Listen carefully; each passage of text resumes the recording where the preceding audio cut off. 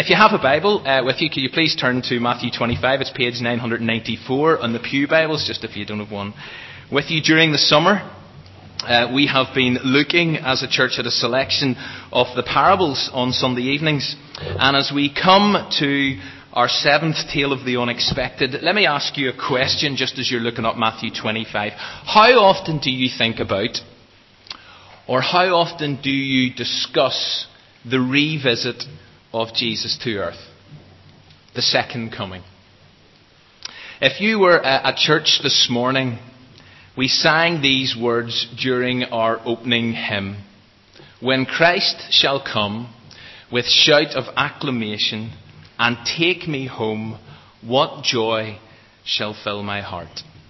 But what thoughts come to mind whenever you see words like that or sing words like that or words similar to them? One of the key reasons why I really enjoy the parables is because they force you in a positive way. They force you to consider and reflect on vitally important issues. Issues that sometimes you tend to shy away from. Our attitude to the poor, for example. Or Lazarus at the door, as Roy helped us to think about 3 weeks ago. But this evening, in our next mini-drama in picture language, which is one definition of the parables, we're encouraged to confront another reasonably sensitive issue. The prospect of the end of our world. And that one day, someday, any day, Jesus is going to rip the skies apart and explode back onto this scene of time in a particular way. And associated with that earth-shattering event is the prospect then of judgment, followed by separation and segregation of us all into two distinct groups facing two alternative destinations. Now, whenever you mention those events, whenever you talk about the end of the world or end times, I think a lot of people have a slight tendency, maybe more than a slight tendency, to become a little cynical. Or else they just think, it all sounds rather bizarre. And maybe one of the reasons for the cynicism and the doubt is that since Jesus spoke about these subjects in quite some detail, 2,000 plus years have passed. Today is the 23rd of August 2009, and we're still here. It still isn't over. And therefore, maybe it's not that surprising that thoughts about Jesus ripping the skies apart at any minute, well, they just don't tend to occupy our thoughts on a regular basis, any kind of a regular basis.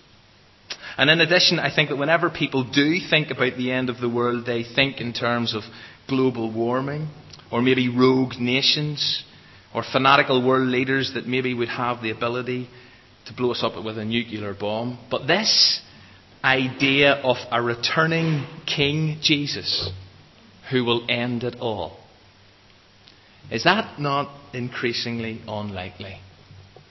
Maybe even increasingly laughable to a large chunk of humanity in the third millennium. And even those of us who are Christians can become a little, dare I say this, a little indifferent or a little blasé about the prospect. And therefore, I hope this parable this evening, which is not a particularly easy parable, but I hope that it will force us or encourage us to think about our attitude to the end of the world. And even more importantly, the preparations that we make in light of its inevitability, despite the apparent delay.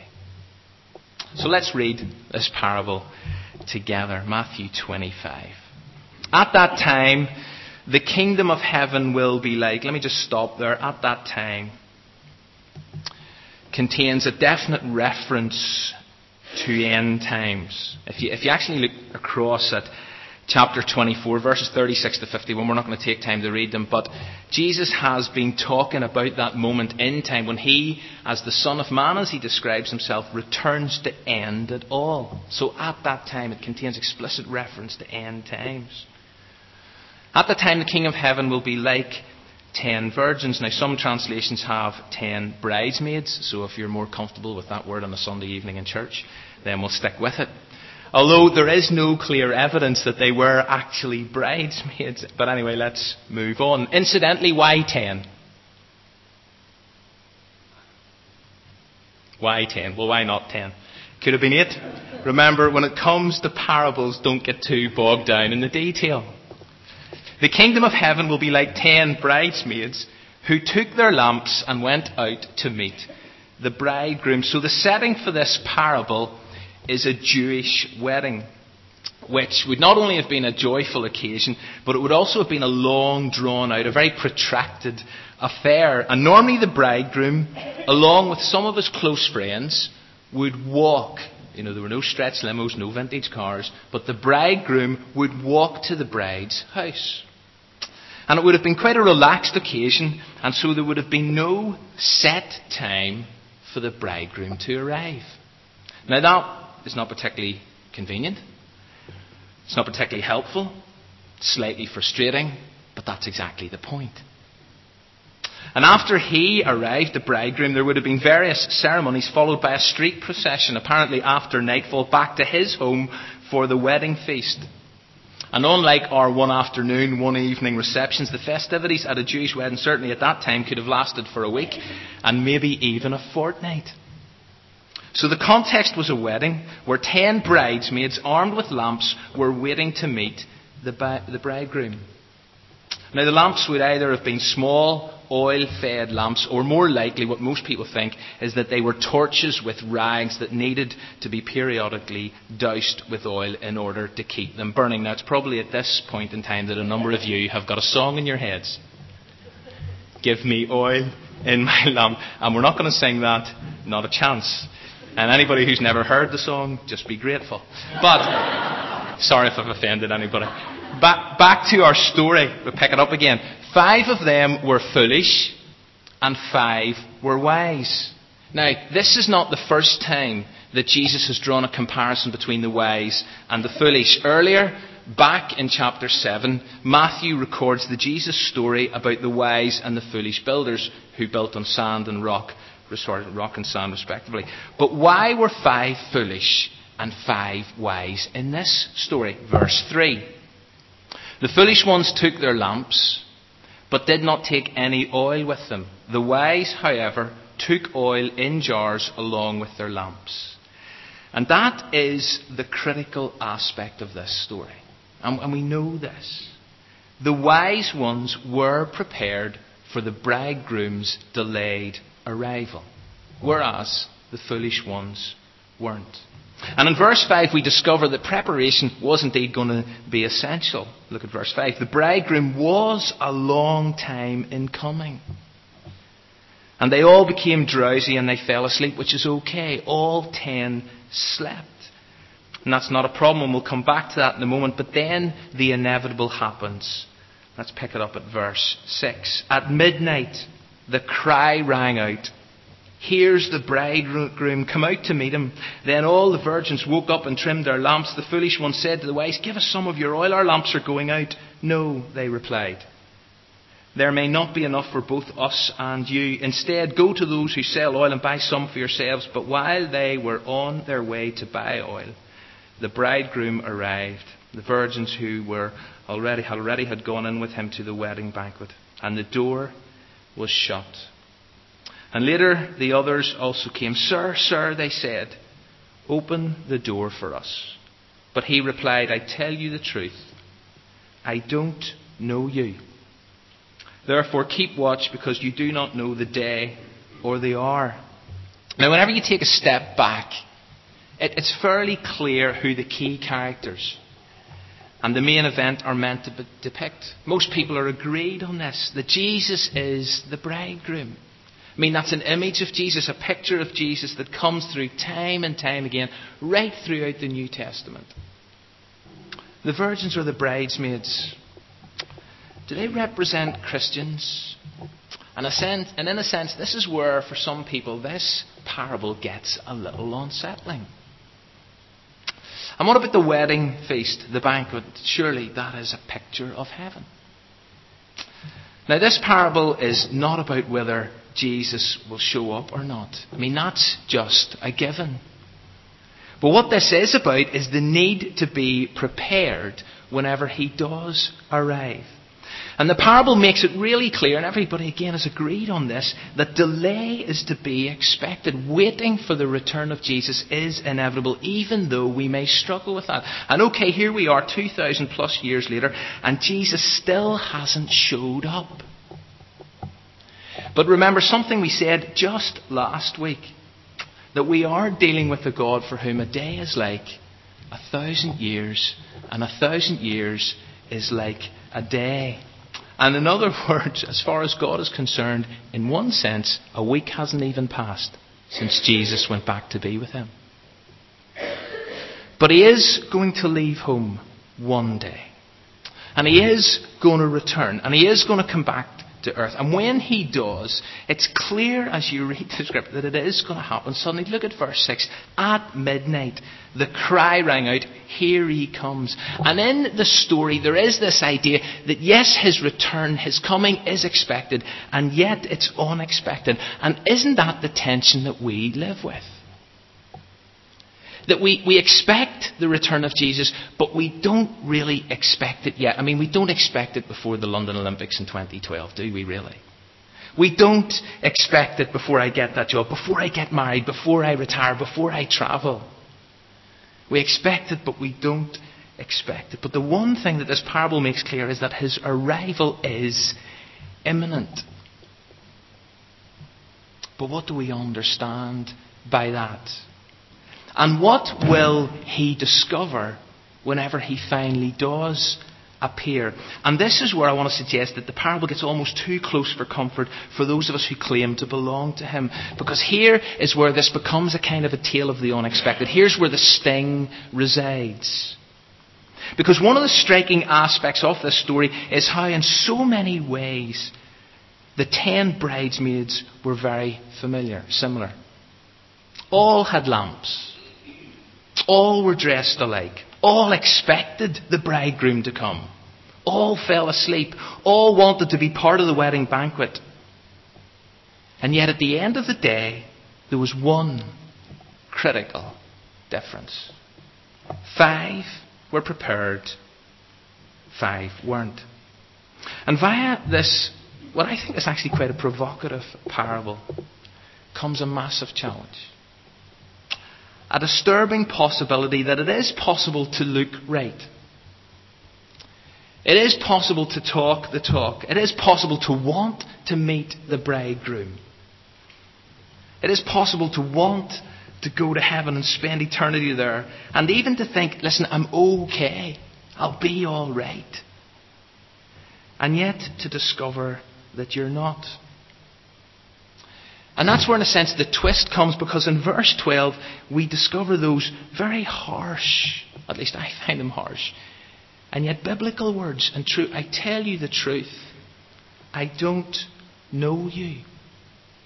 And again, if you go back to Matthew 7 and to the story of the foolish builder and the wise builder, just before Jesus tells that story, and it's into the context of this story that he says what I'm about to say. He says in verse 21 of Matthew 7, not everyone who says to me, Lord, Lord, will enter the kingdom of heaven. And I must admit, phrases like that I've always found difficult to read and difficult to fully understand. But whenever Jesus comes to tell this parable in Matthew 25, this is not a new concept. This is not a new discovery. This idea that Jesus is going to say, I tell you the truth, I don't know you. This idea that some will expect to be there, but will discover other ways, is a danger that Jesus seemed to highlight. And again, as chapter 25 of Matthew goes on, we know that Jesus tells another story that unsettled people, the story of the sheep and the goats. And we're not going to go there this evening. But again, this idea of what it is that actually determines who knows Jesus and who doesn't. And so for those listening to this parable for the first time, that idea would have left them feeling slightly uncomfortable. And in the same way, I think it should cause those who profess to know Jesus to ask some heart-searching questions. Questions along the lines of, yes, I can know about Jesus. I can know about the Bible. But do I know the God of the Bible? Do I know Jesus personally? Am I in relationship with God because of Jesus? You can be religious, and yet you can lack relationship and intimacy. And one of the interesting parts of this story is how that the 5 foolish bridesmaids, they turn to the others in search of additional oil. And Michael Green, commenting on this aspect of the story, makes this point. The surprise is to discover that there are some things you cannot borrow. You need to possess them for yourself. And that is the case with the Christian faith. You can't live off. You can't borrow other people's faith. If you're not what you profess to be, nobody else can stand in for you. You need to make your own preparations. You need not to rely on someone else. But as I read a parable like this, and as I confront some of the issues, I ask myself the obvious question, well, how do we prepare? I mean, if this is a parable about being ready, about preparing, how do we actually go about doing that?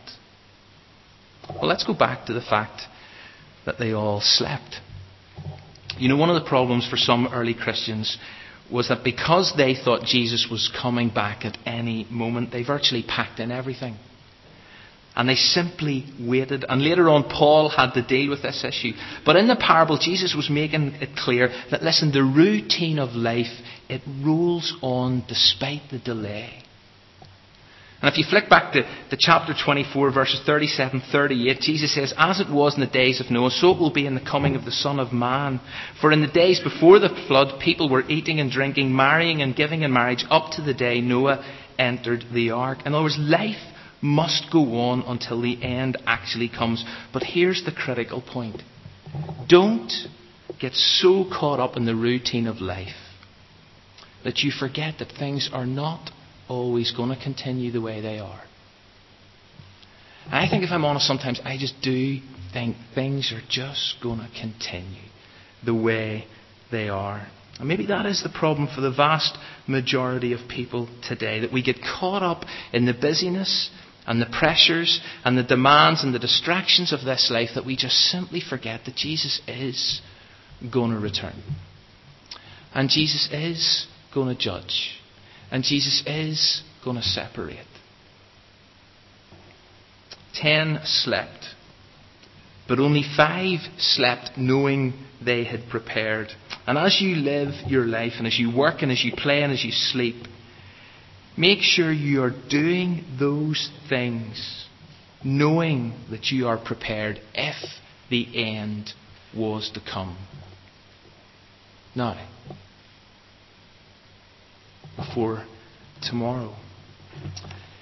But how do you prepare? Back to the question. How do you actually prepare for this? What does it mean?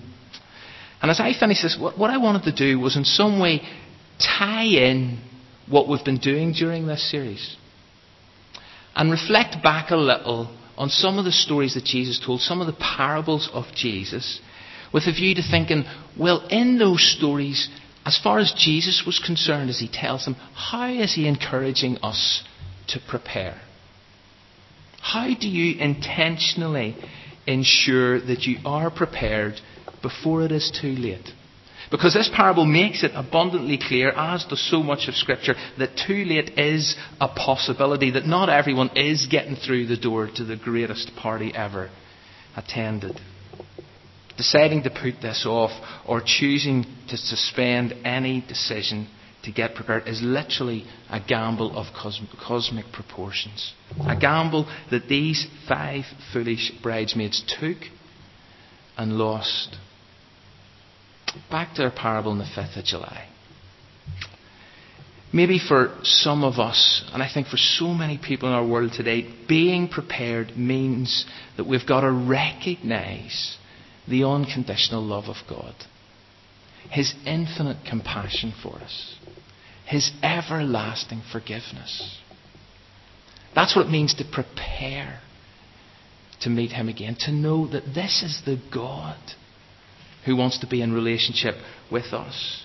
Or based on that same parable, if you were here that evening, there may have been some of us who recognised ourselves in the elder brother. On the exterior, everything appeared to be right, but it was all born out of a sense of duty.